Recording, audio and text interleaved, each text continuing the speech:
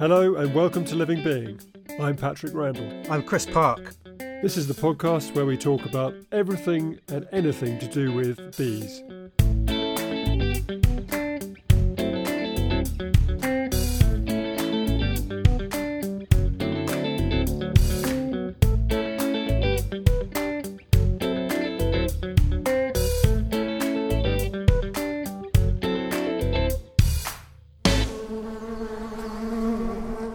Here we are again with the wonderful Sam Day, who's doing such a great job going around Jersey, interviewing the Asian Hornet gang and all their work and research and wonderful things. And she's we're really lucky to have her on this podcast with us. That was really great. The last episode we covered loads of stuff about the Asian Hornet and about the problem of the Asian Hornet. So if you haven't heard that episode, then listen to episode 10. Which will tell you all about the problems that we'll get, the potential problems that the Asian Hornet will bring us. But also what we wanted to talk about with Sam was a bit more about tracking and also what kind of potential solutions there are to the problem.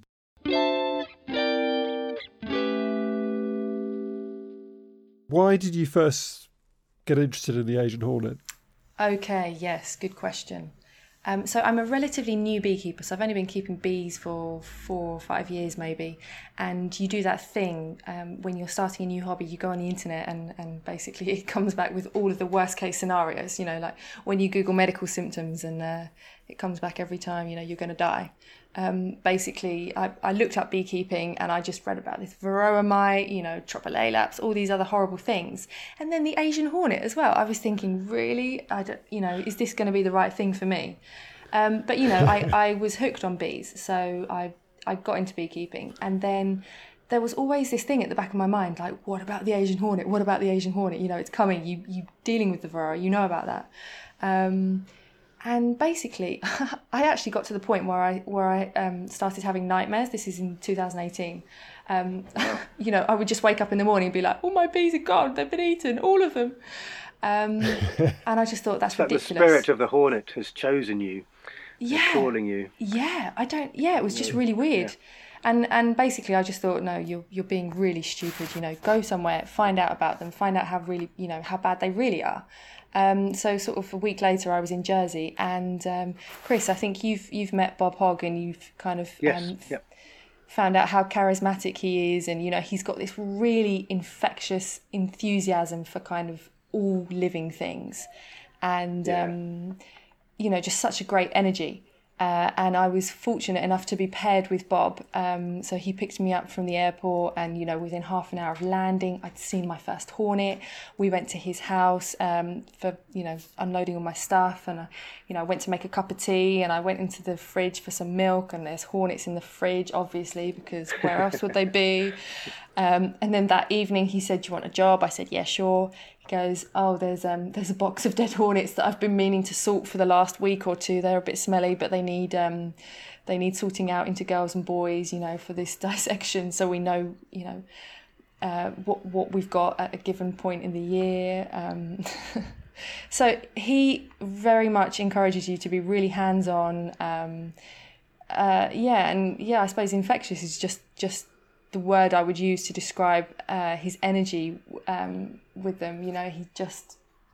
He's got a lot of love for the hornet, and it's very difficult not to be caught up in that enthusiasm. And I'm very grateful to Bob for I don't know, for this new hobby. Is it a hobby? I don't know.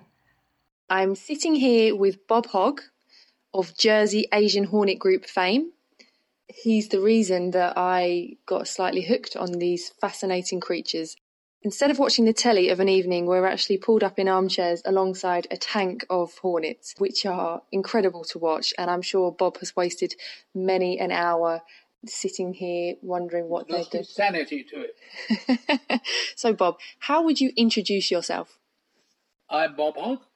I'm a trustee of the British Beekeepers Association and all-round good egg. Fair enough.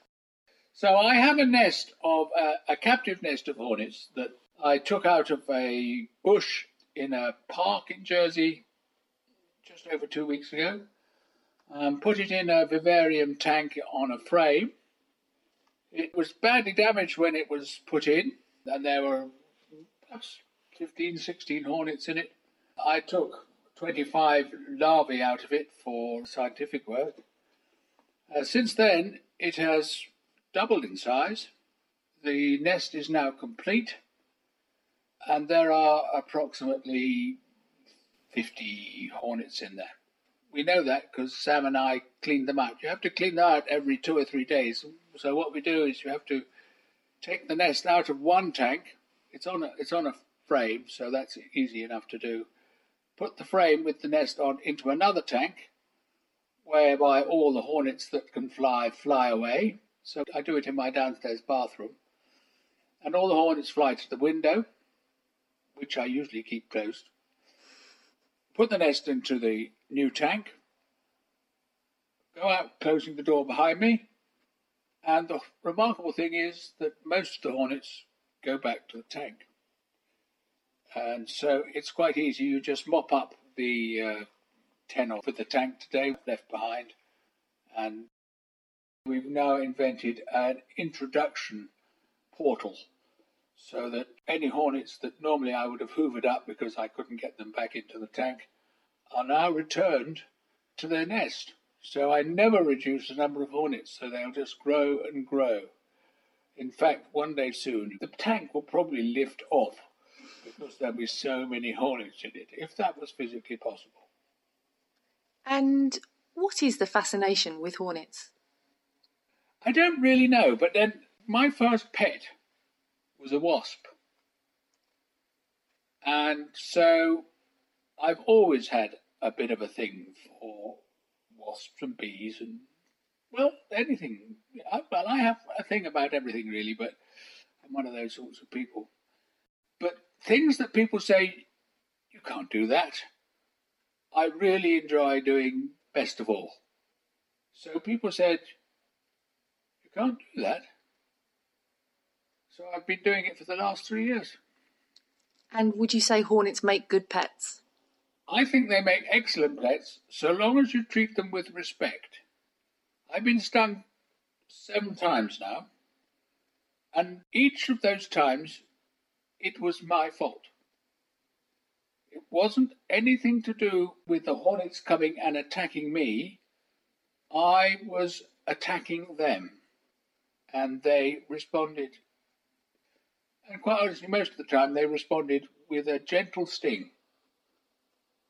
Sometimes they give you a much more painful sting, which is probably they've given you one warning and you didn't listen, or in this case, you didn't take any notice and you get a harder sting. But hey, I'm still here though. Well, I think that's great for beekeepers all over, because the things that we're learning from your research here on Jersey is fascinating, actually. And we think we're learning right now just sitting watching these hornets. So we've observed a new behaviour today that I don't think had been described before. We don't know until we ask other researchers if they've seen certain things before. But certainly today we've watched one hornet waiting on the outside of the envelope of the nest. And when another hornet comes by, not every hornet, but it seems to wait there and then it grooms them. It sort of cleans them off. Quite fascinating. It's rather like the cleaner fish you see in David Attenborough programs. Only this time they don't swim, obviously. Brilliant. Oh, that's great to hear you both in your hornet mode doing your thing. And I think I must have met Bob Hogg through you, Sam, at a BBKA convention a few years back. And I guess he's been your mentor, hasn't he, for the Asian Hornet? And the two of you are like a team, aren't you? And so, how did you first meet Bob? I was very fortunate in that the first time I expressed an interest in going to Jersey to play with hornets. Well, I wasn't playing with hornets then. I was absolutely terrified of hornets. So let's just get that straight. I was terrified of hornets, but I needed to know more about them to understand them. And I was very lucky to know the enemy. Kind of exactly. Thing. Yes, that's what I was intending when I went over there. They paired me up with Bob Hogg, who had a spare room and was available at the time that I was free to go. So within half an hour of landing, he said, "Right, you want to see hornets? Let me take you to some." He knew where there was an active tracking case, so we went literally straight from the airport. We looked at some hornets. I was standing back like, these things are going to come at me, they're going to eat me, it's going to be horrible. And so very, very quickly, he kind of got rid of the fear. And then, as you know from meeting Bob, he's very charismatic, very enthusiastic. It's so easy to get swept up when you're around Bob in his passion for all things living, really. Yeah, and I can see how that's rubbed off onto you and the way you talk about Asian hornets. You've both got that real reverence and love for them, and it's really which is contagious. It's contagious. And you think, when someone's inspired about something and enthusiastic, you just want to know more and learn more. Yeah. So tell us more. So it's all Bob's fault, really. Okay. But obviously, Sam Bob's helped you to sort of understand the Asian hornet, quite significantly more, and to observe the Asian hornet. I mean, Bob and you have been experimenting and looking at ways that you can discover more. Can you tell us more about the methods you've been using to discover more about this creature? Yeah, of course I can. So Bob's theory has always been that a dead hornet is totally useless because it doesn't tell you anything except there was a hornet here and it was alive when it arrived, but it doesn't tell you anything further than that. Has it come from a nest? Is it coming and going somewhere? Or is it, has it just come out of the cab of a lorry and it's totally lost and it doesn't know which way home is? Because it's like it's a dead too far end. away. It's a frustrating dead end for any researcher. Yes. So he's always been of the opinion that if you can keep them alive, you will learn far more than if you just are presented with a dead hornet and somebody says, "I found this in my garden." It's like, well, that's great, but... So is that your advice to listeners? If they find something that they think is an Asian hornet, don't kill it, don't swat it, just trap it with a cup and a piece of paper or something, and then take a photo and send it off and someone will come and have a look? Definitely, you have to record it. So if it's the first hornet sighting in that area, the MBU will want a sample. So yeah, if you can trap it and then chuck it in the freezer, that will kill it, fine. Okay. And they will probably want that sample at some point. So, but you need to record it first of all through the app. But would it if it's alive? Would you encourage people to keep it alive, or to put it straight in the freezer?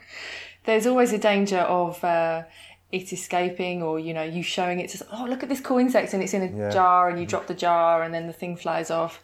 So I would say probably straight in the freezer at the moment, definitely. But a live hornet for research purposes is much more useful than a dead hornet. Oh, 10 times more valuable, definitely. You get to observe the behaviour. If you're out in the wild, you will be able to find out whether these hornets are at an active nest. If you give them a bait, that hornet will sit on the bait, especially if you put it on the bait when it's hungry, and it will go off to its nest and come back. So that shows that it's actively foraging for its nest. In a captive situation, obviously, it's more difficult because it's not a natural behaviour. They're confined to what is a very small tank, really, in terms of how big their foraging area would be. So it's useful in some ways, but we also have to bear in mind that we might not be getting natural behaviours that we might observe in the wild. But we can still do things. So one of the experiments that we did when I was there, Bob had an endoscope, and we actually, when we were doing the tank cleaning, I turned the nest upside down and I removed some larvae so that we could actually time how long it takes from egg to larvae. And unfortunately, I wasn't there for long enough. It would have been fun to follow the larvae when they pupated to when they emerged, to get a really accurate life cycle, I suppose, of the individual hornets in Jersey. But yeah, it had its own problems, but we can go into that later. Have we got a clip of this? We've got a clip of it. Yeah, you sent us a clip. Yeah. Wonderful clip. And let's listen to that. This is great. You can actually, listen to it. It's the sound of the larvae.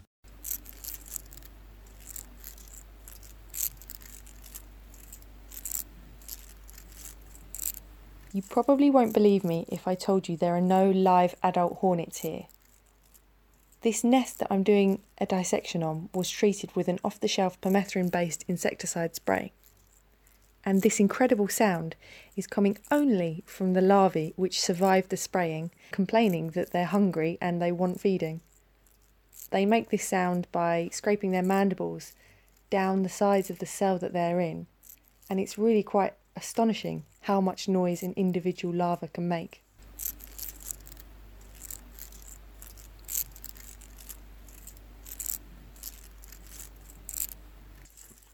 And you're documenting your work. You're certainly documenting nests, aren't you? And sightings and all those things. And how about your, do you lecture for bee clubs? Do you write articles for bee journals? I mean, is there a way that you can take everything you've learnt and share it with the world? I do give talks, but if I'm honest, I don't really enjoy doing it because I'm not a natural public speaker. It makes me really nervous. It's horrible. But I do it because it's important. So if I'm asked, I will do it. But I don't really want to encourage anyone to ask me, if I'm honest. I'm remembering asking you to do this podcast, and you said, love to do it, but you're feeling terrified, and you've done such an amazing job. Amazing, It's so professional. So, someone gives Sam Day a job. Step down, David Attenborough. Here comes Sam Day. Yeah, I can't believe you wouldn't be amazing at giving talks. I can't believe it. Thank you both. I don't.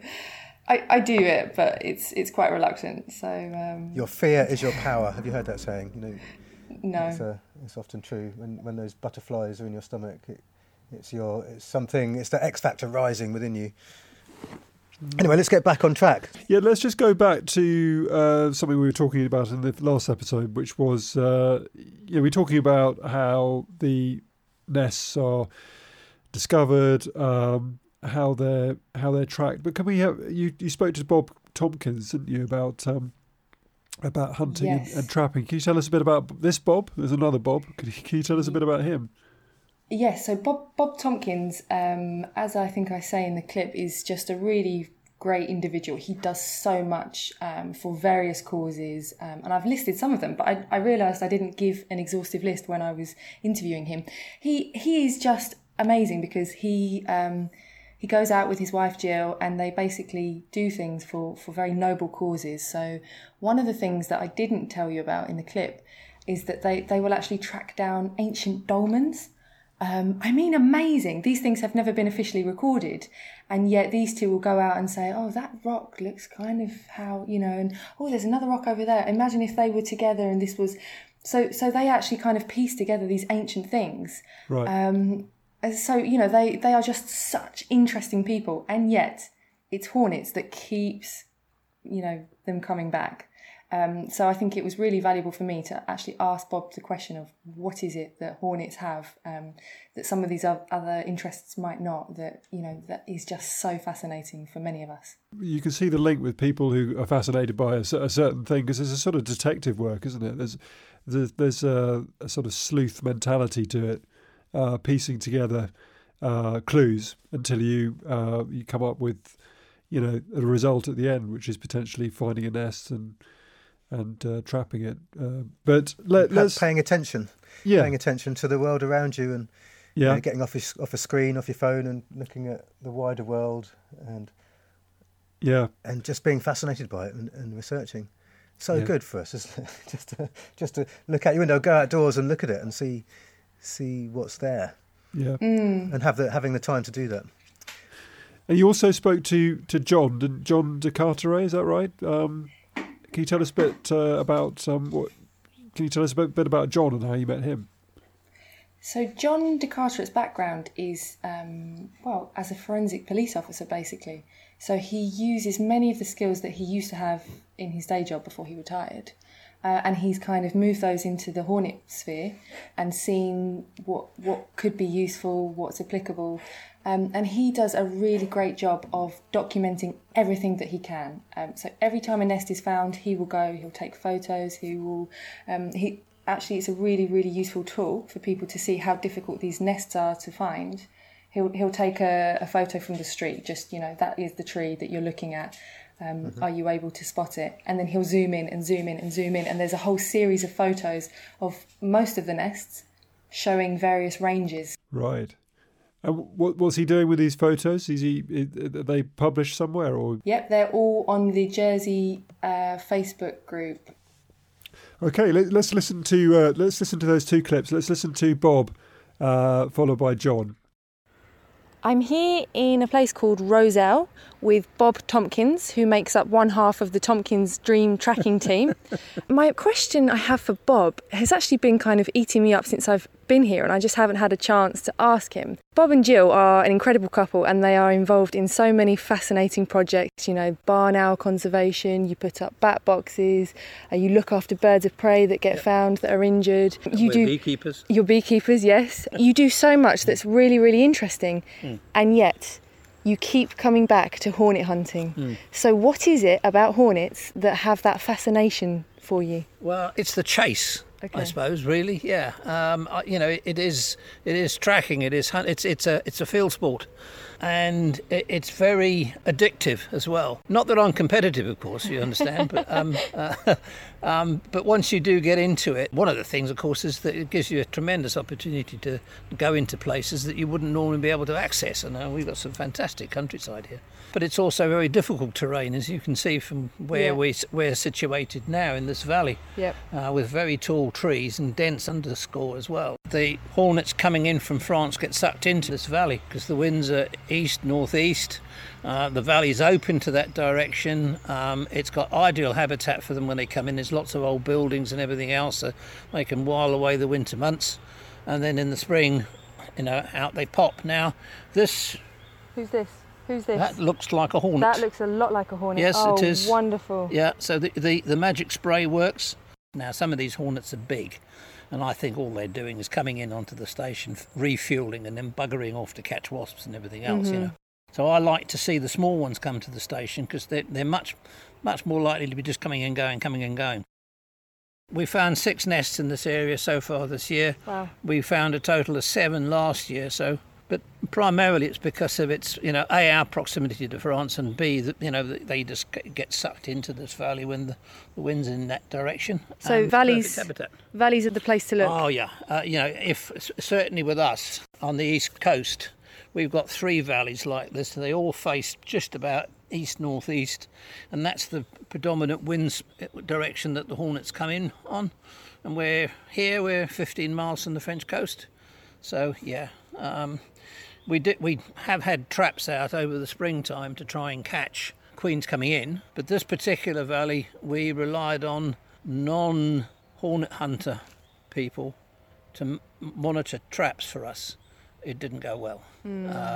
And where we have been putting our own traps out and everything else, then between here and Goree, which is a mile and a half, 2 miles, we caught 15 queens. Wow, that's this year? Yeah. Wow. Right. So the trapping system does work. We don't know how many came in, of course. Yes. But you've caught a percentage. And that also will indicate to you as well the likely areas to check as the season progresses. Yes. Because if you've caught that many in specific areas, then the chances are at least 1 or 2 have got through. Yes. And so, you've got to start looking at those areas, really. I'm standing at a nest that was treated yesterday. It's in a bank immediately next to Country Lane. It's not got a lot of traffic, but people do walk down here. And I've got John de Carteret with me, who comes and documents every nest that's found. John, what is the importance in taking the photos and the videos and all of the work that you do when a nest is found? Why do you do that? I do it so that people can see the insect, to be able to identify it and get some idea of the varied locations of the nests that we found in the last 3 years. 3 years ago we started looking just in the tops of trees, but this nest we're at now is in a roadside bank at head height where people are walking past. So it's awareness for me, public awareness, getting it out to public through the Facebook page, and a lot of material that goes on there is varied and people can comment, and I hope people get information out of it. What's the name of your Facebook page, please? It's the Jersey Asian Hornet Group. Thank you very much. This morning I've come to the site of a nest that's been found. It's a beautiful spot. We're facing the sea on the north end of the island.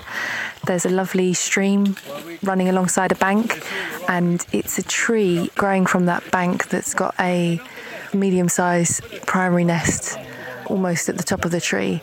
The siting of the nest is quite interesting because it's very high up for primary, but the entrance is still at the base of the nest, so that's how we can tell that it's a primary nest.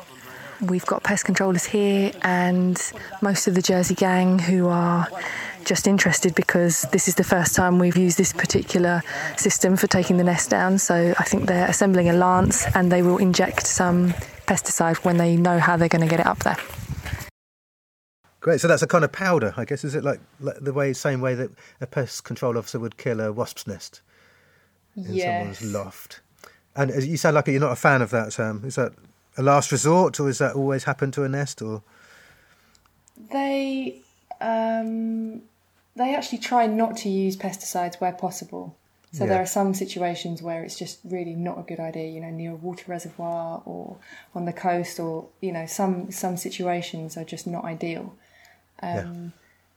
But there are other times, for example, when the nest is in a wall cavity where, it's just not going to be possible to naturally take out the nest.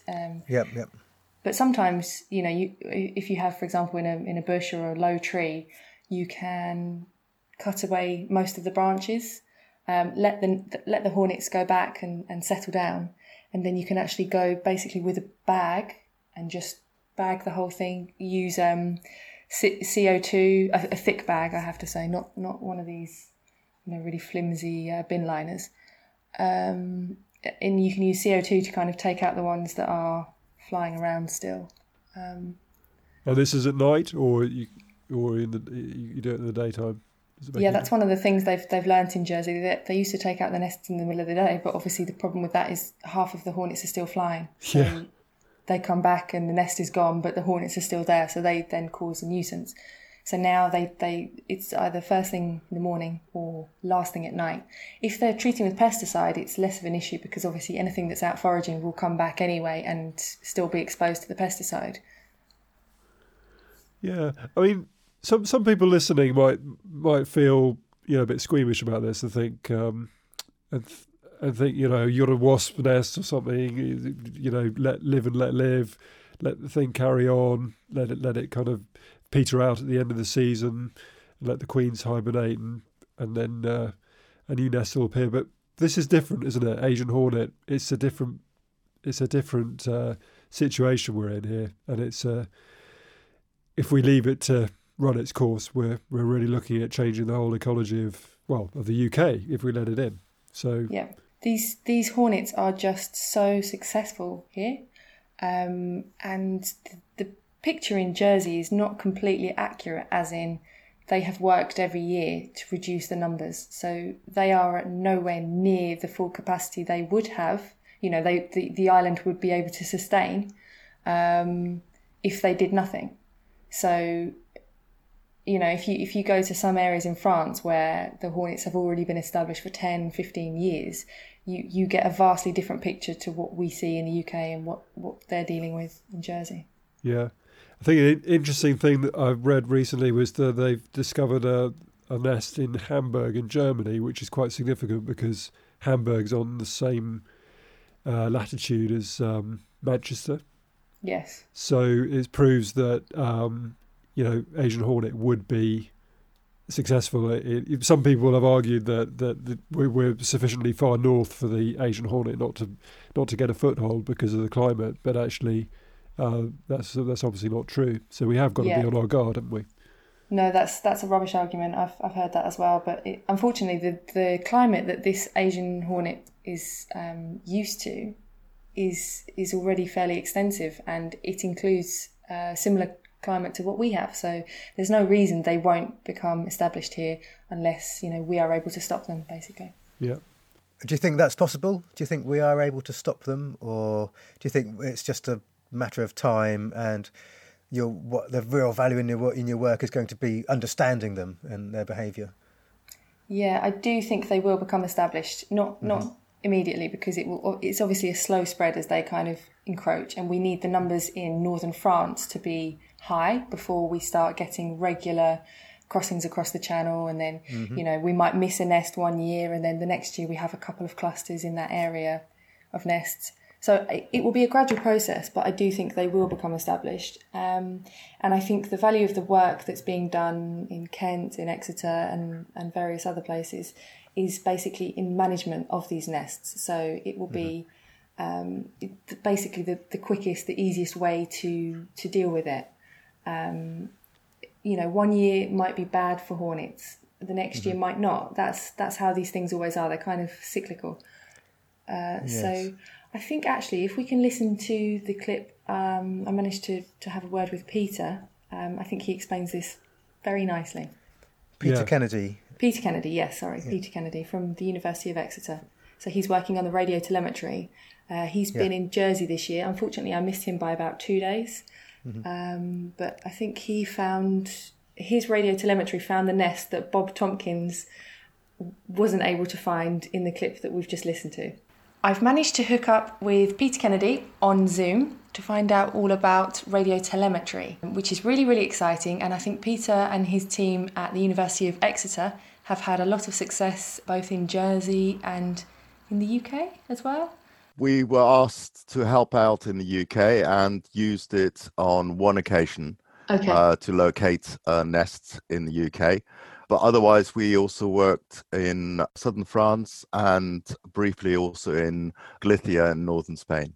Okay, so it's a really exciting technique because basically you are able to find nests that the tracking teams aren't able to. But could you give us just a very brief, very simple explanation of what is radio telemetry? How does it work? So in its simplest form, it involves attaching a device that emits a beep at a regular frequency. It's obviously not an audible one, but it's transmitted across radio waves. You have a receiver and you're picking up that beep, but you're using a directional antenna that helps you work out in which direction that beep is loudest. And that helps direct you towards where the hornet is. So it's particularly useful where you lose sight of the hornet. So either it's flown beyond the sort of 50 meters or so that you can keep it in eyesight, or otherwise it's in thick vegetation where you generally lose it relatively quickly. I think that's one of the main advantages with the radio telemetry over the sort of more traditional visually watching the flights of the hornets. So you place a tag on one hornet and you follow that hornet. So unlike with working with bait stations where you're waiting for hornets to return to a bait station, and it may be a number of hornets that you are following to pick up the likely nest location. With this, it's just the one hornet, or hopefully it's the one hornet that takes you to the nest. So potentially you can find a nest much quicker than you could if you were just on the ground with a pair of binoculars. Well, the spotting of the nest, unfortunately, you still have to do obviously with the binoculars. That can sometimes be the bit that takes the longest part. The following of the hornet can in some circumstances be relatively quick. Actually, one of our first nests that we found within 45 minutes, of which we probably spend a good 15-20 minutes staring at the tree trying to spot the nest. Yes. So it can be really quick. That was a nest that was 500 meters away. So it wasn't even sort of right next door to us. But you obviously also have other circumstances where it's harder. On Jersey, I was tracking a hornet that disappeared down a deep valley where you start losing some of the signal. So you then have to sort of try and relocate that signal by repositioning yourself in different places. I'd assumed she'd just gone straight down the valley, down to the coast, went all the way down to the coast only to discover she wasn't there at all, and then had to retrace and then sort of climb up the valleys until we got that signal again, and then we could follow it. So sometimes you do have to cope with the situation, and with experience you get to work out what are the most likely places where she may have gone, where you have lost the signal. And so you've kind of answered my next question, which was going to be, are there situations where it's easier to use the radio telemetry, or are there conversely situations where it just won't work? We are still working on trying out lots of different locations. I had an experience on Jersey in St Helier on the Queen's Road, where I was quite surprised the difficulty I had because of lots of radio interference. So I'm not quite sure what it was along the Queen's Road, why there should be so much radio interference there. There was lots of car traffic, and sometimes certain cars, whether it's their radios or something with the engines, it creates some interference. Other occasions, I haven't had a problem at all. Or it could have been something that's just with the gadgets that we have in our buildings. There was just a concentration that interfered too much. Mm-hmm. But I have used it in semi-urban areas where I've had no radio interference whatsoever. So I suspect that the more challenging environment is going to be the more built-up areas, yes, where there's more potential for, on one hand, radio interference, but the other thing is you also have lots of tall walls or buildings where you then end up having to deal with reflections, and then it becomes a little bit tricky. It needs a bit of experience to be able to interpret those to work out where the Hornet's going. So my last question for you then is, do you think in the future, when the Asian Hornet is established in the mainland UK, there will come a time when an association might have their own kit that's based on what you use now, and they loan it out to people who have bad hornet predation in the apiary, much like we have branch extractors that you can borrow for a day? Do you think there will come a time when that tech is more freely available, maybe a bit more affordable for your average branch, and we will be able to use it ourselves? So to start with, I probably need to state what the situation is at the moment, and that's DEFRA are very clear that at the moment associations can't track with radio telemetry because it involves the release of an invasive species, and that so at the moment the rules don't allow it. So where we operate in Jersey, we do it with the States of Jersey knowledge, and obviously if there's a relationship there, as it is, between the Jersey Asian Hornet volunteers and the state, then I'm sure that will be allowed. In France, you have to apply for a permit, but I think there's an acceptance that the invasive species laws as they stand didn't actually take into account that you could be releasing a non-reproductive individual. Mm-hmm. And it's more geared to species which aren't social insects. Yes. There is basically a flaw in the law. And so people are thinking about potentially reworking that. And in those situations, I definitely see that people will be using it. But ignoring all that, reaching a position where it then is permissible, then I do see that this is a potential technique for associations to use, and I also can see that they could afford within an association to use some of this kit. Sometimes you can borrow it from other groups. So on Jersey, for example, they have borrowed radio telemetry gear from the zoo. Okay. Sometimes bat conservation groups, they use the same radio tracking kit for tracking bats, following them to their routes. So sometimes you don't even need to go through the expense of acquiring the kit, which may cost you sort of in the region of £1,000. It depends which particular manufacturer you use. Mm-hmm. But it's a one-time cost that obviously then you get your money's worth from you reusing lots of times. Yeah. The problem is with the radio tags, because they have a limited life, and they're obviously that's the cost element. But when looking at the cost of it, you do also need to take into account the time it would otherwise take to find these nests. And so a tag is sort of the equivalent of maybe 17.5 hours of someone on minimum wage. So if you see it in that context, if you can find that nest in sort of the next 5-10 hours, then maybe radio telemetry is not the route to go.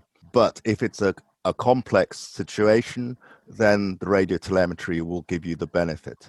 Yeah, definitely. The trick is making that decision early enough so you don't spend all the time looking for it and then still add the cost of the radio telemetry on top of that. I think we've all been there trying to track down a nest that looks easy on paper, and yet 2 weeks later you're still walking around the same couple of fields and looking up into the same trees. So that will be an interesting one, learning to make that call on day one when you get the first hornet reports as to which method to go by. But okay, well, thank you very much. That's very interesting, and I'm sure everybody will be looking forward to the day, hopefully, when, well, no, maybe not. No, we don't want these hornets in the UK. No, absolutely not. No. Thank you very much for your time, Peter. That's all right. Great. Oh, fascinating. And thank you, Sam, for that. And I can see how you really want to get your hands on a bit of that kit, don't you? Maybe one day you have one attached to your phone or something like that. Yes. But yeah, yes. Oh, so there's so many intricacies, aren't there? All the legalities and when it's useful and when it isn't useful. I can see as soon as you step into the world of tracking and hunting these hornets, it becomes a much bigger picture than you would imagine. Yes. Yeah. There's loads going on. Yeah, I'm sure we'll be discussing episode 3 sometime soon. Well, no, it is amazing, and the having to make that call about what technology you use as more technologies come on stream to track them. I presume there's some technologies that are being looked into to actually monitor hives themselves. Yes. Well, I suppose our project at Kent is fairly similar in that what I was actually doing in Jersey was generating data for this project with the University of Kent. And the aim of the game is to develop a low-cost, low-power device that's pretty cheap, actually. And you should be able to just plonk them everywhere, in your out apiary, down the street, just to monitor because you think you might have seen a hornet there once, or you can just scatter them about, and they should alert you eventually when they detect an Asian hornet. So I was able to ask them to really simplify what they're hoping to do, and explain it, hopefully in a way that, well, one, I can understand it, and anybody else that's not particularly techie.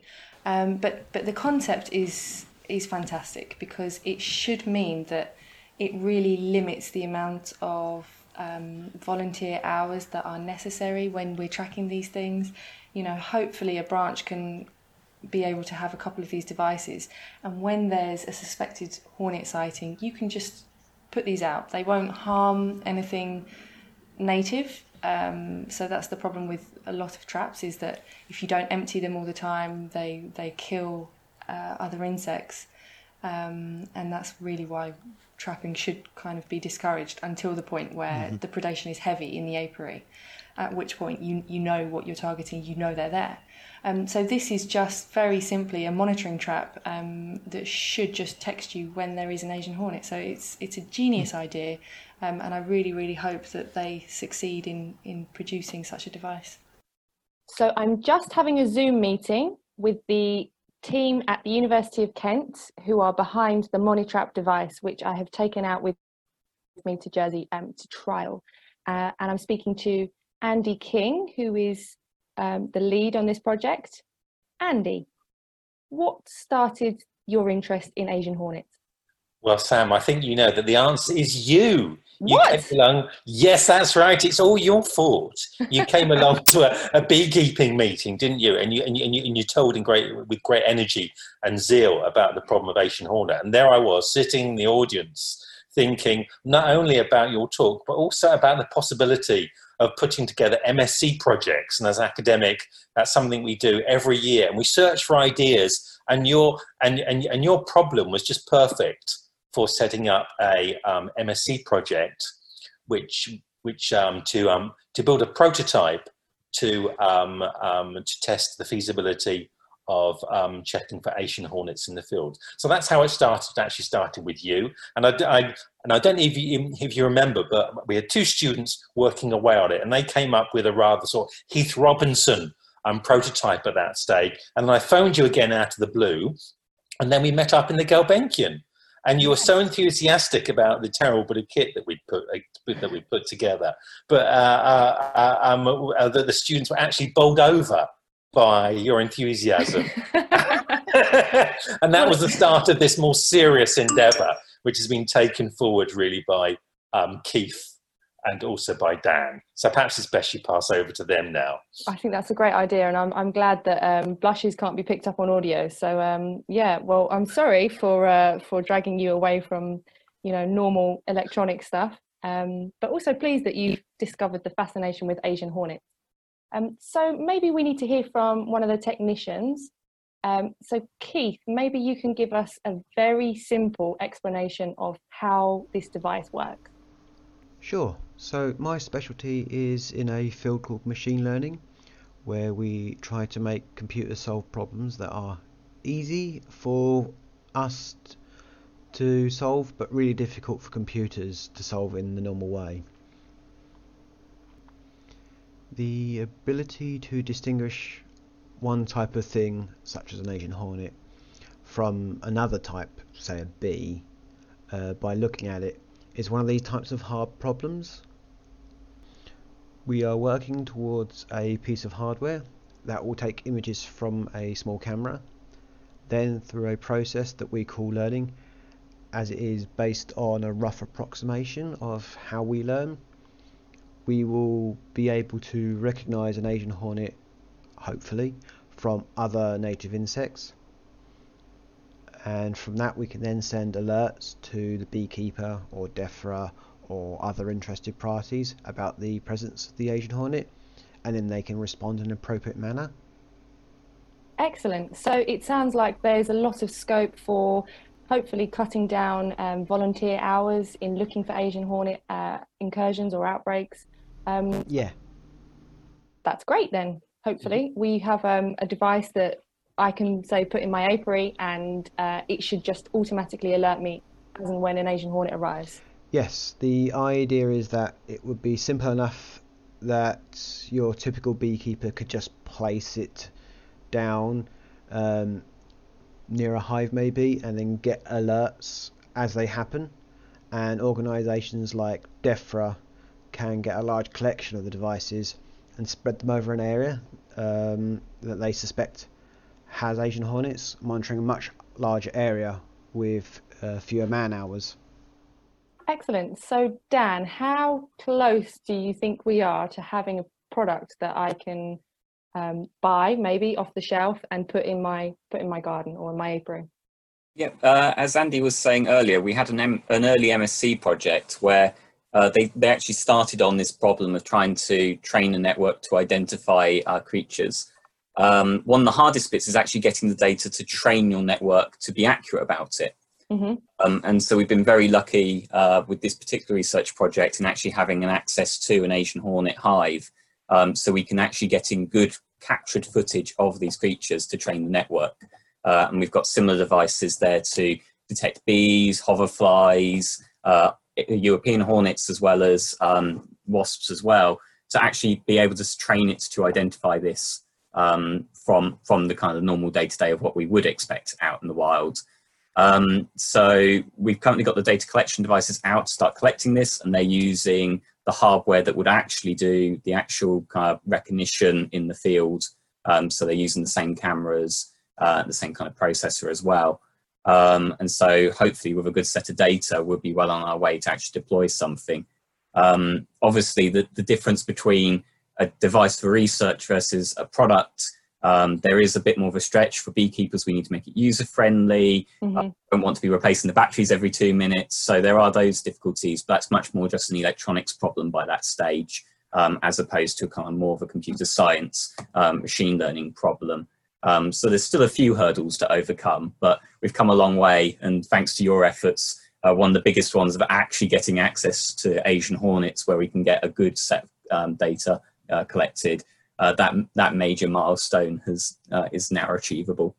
Excellent. Well, I'm pleased to be of service, and I shall try even harder to keep my hornets healthy and happy as much as I can, even though that totally goes against the grain of, obviously they're an invasive species and ultimately we want them dead. But I shall look after them to the best of my care, and I shall ensure that I generate as many photos as possible to use for this project.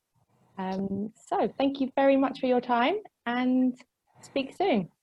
Thanks very much, Sam, for everything you've done. And Thank you. Can I just make one final point, really? Yes. That in universities there is a strange inverted hierarchy where the people with the brains who actually do the work are the people who are so-called technicians, but these are the people who drive stuff and get stuff done. And the people at the top who are supposed to have the brains, i.e. the professors, are the people who just do administration. That's how it works. So all credit goes to Dan and Keith, rather than... And Sam. You've got to have the research assistant. That's all I want to say. No, I think Dan and Keith, you've done a tremendous amount of work on this. They've been wonderful, yes. Very well said, Andy. Yeah. Great. Okay, so wonderful. Any other wild and wacky tracking ideas? Yes, there are actually. Funny enough, somebody got in touch with me, and they are a dog handler based in Kent, so that's why the inquiry came to me. And he just said, I've just started beekeeping, but I have a trained search and rescue dog who has an exceptional nose, and I'm just wondering if it's possible to train her on the scent of an Asian hornet. And I think he got the idea from a colleague who was training his dog to find bed bugs. So very, very useful in hotels to try and, minimise outbreaks. But he thought if a dog can detect a creature that's, a couple of millimetres long, then surely it's possible to train them on the smell of a nest, which, after all is a fair size, or can be a fair size. So, part of the work I did in Jersey, I sent him a few samples of basically nest debris when I was out there, and there are some lovely videos of Jess, the search dog, looking for these bits of smelly tissue, effectively, that he'd hidden in the training yard. And she is so good. I mean, it's a joy to watch her, and I'm very tempted to go back out to Jersey to see. He's going out in a couple of weeks to actually train her on some live nests, hopefully. So I'm I shouldn't, but I really want to go back out and watch that in action. But we've got a clip talking to Tony about Jess, so I think, can we play that? Yeah, let's listen to that now.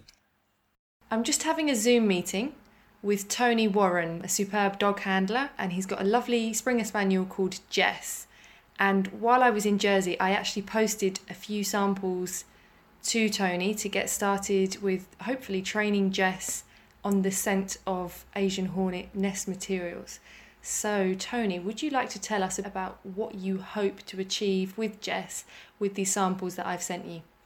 Yeah, sure. Jess is a trained search dog anyway, so she has got the fundamentals of search. She does live person searching all through very much the same sort of environment, woods, hedgerows, streets, and all sorts of places, and water, cadaver, which is drowns victims, really. The dogs really don't know what they're looking for, fundamentally, but they're just finding a scent. So they respond to the scent that they're after. So this is just a new scent for the dog in the same sort of environment, not in the water granted, but in open countryside areas, hedges, shrubs, bushes. Springer Spaniels are built for that sort of terrain as well. So, their day job really is gun dog work, and they're built for bashing around in brambles, in hedges and stuff, flushing out birds. So it's just a matter of bringing the two together. She's learned to search, so she actually uses a system where she searches and sort of covers the area.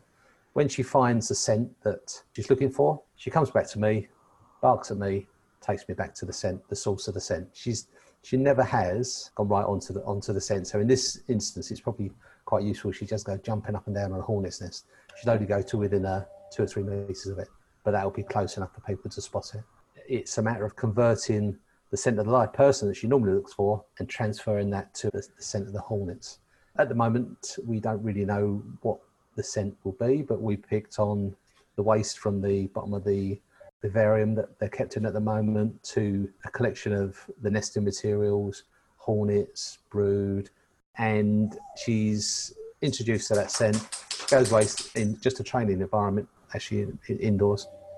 She goes to find the scent, and she's quite smart on being able to be given a certain scent and find it. So she's finding that now quite reliably. I tested out some more stuff that Sam brought back, and I was a little bit dubious as to whether she'd actually go for the nest material, because it's just essentially wood pulp, and she was straight on it. That's excellent. It is excellent, actually. I was quite surprised, but there must be a cocktail of scents she's picking out. Would you be able to tell if she's gone to the scent of the nest material based on what she's already learnt from the waste samples, or if that's her just finding another unusual scent that she's not encountered before? That's a good question. I haven't, because I've had to do my annual assessment for my water cadaver. So the last couple of weeks, I haven't done any of the scent work on the hornet samples. So it was a little bit of a test for her today. So the samples I originally trained on were the waste materials from the nest. And today we went for the nest material itself, the pulping paper and the collection of hornets and bits and pieces. So I didn't give her that scent. I just hid those two scents separately. Mm-hmm. I then gave her the word that I used to tell her that is the scent that we're after. Excellent. Okay. As they get more experience, they do come to conclusions. So you could see that she wasn't quite sure, and then she must have recognised something in there, came straight to me. Okay, brilliant. So the real test then will be what we were just discussing a minute ago, is hopefully you and Jess going out to Jersey and being able to practice on some real live wild nests, which I am so excited about. I can't even tell you. I'm tempted to go back out if I can get away with another visit to come and watch, because the training video you sent me of Jess in your training yard is just unbelievable. You know, you can really tell that she's just such a well-trained dog. You know, she knows what she's doing. It's the way she kind of moves. She does the perimeters. She's kind of zigzagging when she's near something that she's thinking, you know, this is what I want to hone in on. And it really was like poetry in motion, watching her track down that sample that I'd sent you previously. I would love to see you out in the wild finding a nest. So I'm really, really hopeful that we can get you two over there, and hopefully there's a nest or two that they can just leave alone for a while. At the moment, I've done all quite small areas. Yeah. So I now want to expand that to bigger areas, which will be taking these samples into woods and into hedgerows, and I sort of smuggle my way into areas of garages and bits and pieces and hide it away. So I make the area bigger and bigger and bigger, because I mean, I see her searching all the time, so you get a little bit blasé about it. But what you saw there of her searching, we need to be looking at her doing that for 2 hours. Right. Okay. And that's quite hard work to concentrate, so she needs to focus. So she does, on the other searches, she searches all the time. So my next step is to bring that over here with sort of samples in jars and bits and pieces into the typical environments. And I'm quite happy to pop down to you if you want to take the dogs out. If you know a little area that there might be, you could hide them for me. That would be fun. Yeah, the other risk for me is that she, if I'm the only one that trains her, so I go and hide the sample, come back, sit in the car for 10 minutes and wait, she then tracks me where I've been, and she cheats. They all do. So we take that cheat away by somebody that she doesn't really know. Okay. Goes and hides it. So you'll be able to see her working then. Oh, that would be amazing. All right, Tony, thank you very much. Good luck with the training. That's right, no problems. So would a dog be able to smell a nest that's at the top of an oak tree, like the one you just described? Do you think they would pick up that scent? Yeah, it would be difficult if it was at the top of a tree, but we've already discussed sort of maybe the limitations of using dogs. So I think in the spring they will be invaluable, because most of the primary nests tend to be fairly low down. Like in the shed somewhere, yeah. Yeah. So it's just a kind of like a broadening the armoury, if you like, the arsenal, having exactly the right tool for the right time for the right job. Yeah, and where dogs could be useful is actually in clearing large areas of ground quite quickly to say, okay, well, you know, we're in this difficult terrain, we've got woods here, we've got fields over there, there's a lot of undergrowth. You know, if you had a dog that was trained on the scent and you could just narrow down the search, you know, by going into the woods, and if the dog isn't detecting anything in the woods, then you can just tick that off and concentrate elsewhere. You know, that's very difficult for us to actually work in if there's thick woods or, you know, undergrowth. Every now and again, if I'm walking my dog past the apiary, you know, a bee will sort of whiz out and home in on the dog and find the dog. You know, so sometimes it could work the other way around. But I'm just wondering, how about the dog? Asian hornets and dogs being stung. I know cats don't react so badly to bee venom as dogs do, but dogs would react in a similar way to us, I think. What's the story there? It's a great question, and really important to mention that Tony is already considering that, this factor. He doesn't want Jess to get stung. I'm sure he doesn't want to get stung either. So at the moment, he's just introducing the scent of the nest to Jess. When she is 100% on that scent, so she can just pick it up from just one larvae that's left lying about in, hidden somewhere, or a tiny fragment of nest debris. When she's so focused on that hornet scent, he will then build in the fact that she won't go all the way to it. Yeah, she knows it's dangerous. Yeah. She will stay a couple of meters back. And she will come. Her what she's been taught to do at the minute is to circle round behind him and then bark, and that tells him, "I found the thing that you want me to." But she won't go all the way up to it, and I think he might have already used that for some of her other work, which is kind of a little bit more upsetting than looking for hornets. So she's already been taught not to disturb some elements of the things that she looks for. Yeah. So whether it's a cadaver or a bomb or something. Exactly. Yeah, and I suppose the big thing is making that compromise as to how close the dog gets to the nest to be useful to indicate where the nest is, but not getting too close to actually put itself in danger. Yeah, I mean, hopefully, as you've heard, the hornets really aren't aggressive as individuals. They get defensive when you're near the nest, but I think Bob and I have learned that you could probably get closer than you think to a nest. Not that I'm saying you should do it, but they're not as scary as they were made out to be. Can I just mention very quickly, as it's Asian Hornet Week, and hot off the press yesterday, the first confirmed Asian hornet sighting of this year came in from Hampshire yesterday. So I'd just like to reiterate the message of see it, snap it, send it. You can report Asian hornets through the Asian Hornet Watch app, which is free to download, and everybody should have it on their phone. No excuses, okay? Okay, good message. See it, snap it, and send it. Thank you, Sam. That's been so great, and we hope to have you back. Thank you, Sam. You're amazing. You've done such a great job, and we're really grateful. And see you next time. Super. I look forward to it. Thank you very much for having me and for listening to all the Hornet chat, and you can get back to your bees now.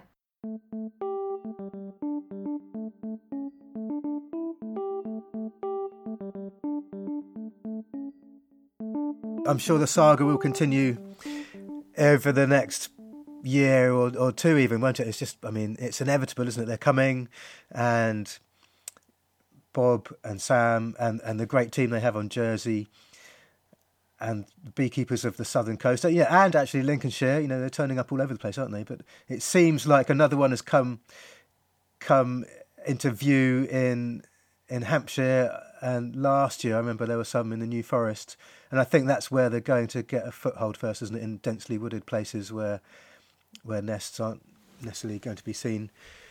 So it feels like maybe this is the year that they might get hold or something, because there must be nests out there that we just haven't seen. Well, exactly. Yeah.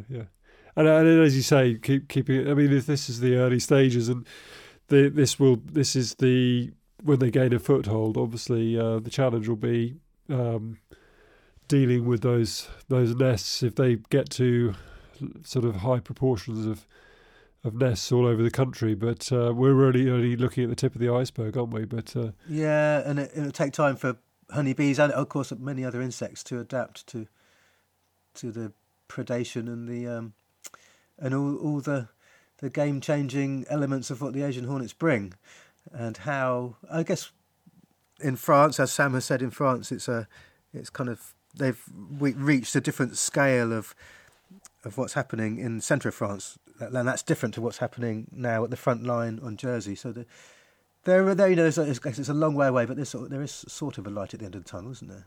Yeah, Chris, are we being pessimistic about this? In a way, we're kind of. Yeah. I wonder. I suppose the optimistic view at the moment would be we'll keep them at bay. We'll be vigilant all the time, and right. that is the message that we should be delivering at the moment, I suppose, isn't it? That with vigilance we can. Yeah, not not to be apathetic about it. Keep report as you said. See, snap, and send. And that's got to happen. And the more that happens, the easier it will be, I guess. I mean, I'm thinking of the grey squirrel. I'm thinking of minks. Domestic cats kill loads of British wildlife, don't they? My cat does. This is true. So sad when it brings in a young wren or something. We have lots of species here that do wreak havoc, but doesn't mean we want to accept any invasive species. No, that's the word invasive is key, isn't it? They are invasive. Yeah. Oh, I don't know, but the irony is that so many species are in decline, and some things, and the really successful ones are the invasive ones, aren't they? I guess that's just the way it is. Yeah. And as you say, other species adapt. But how do you feel as a beekeeper?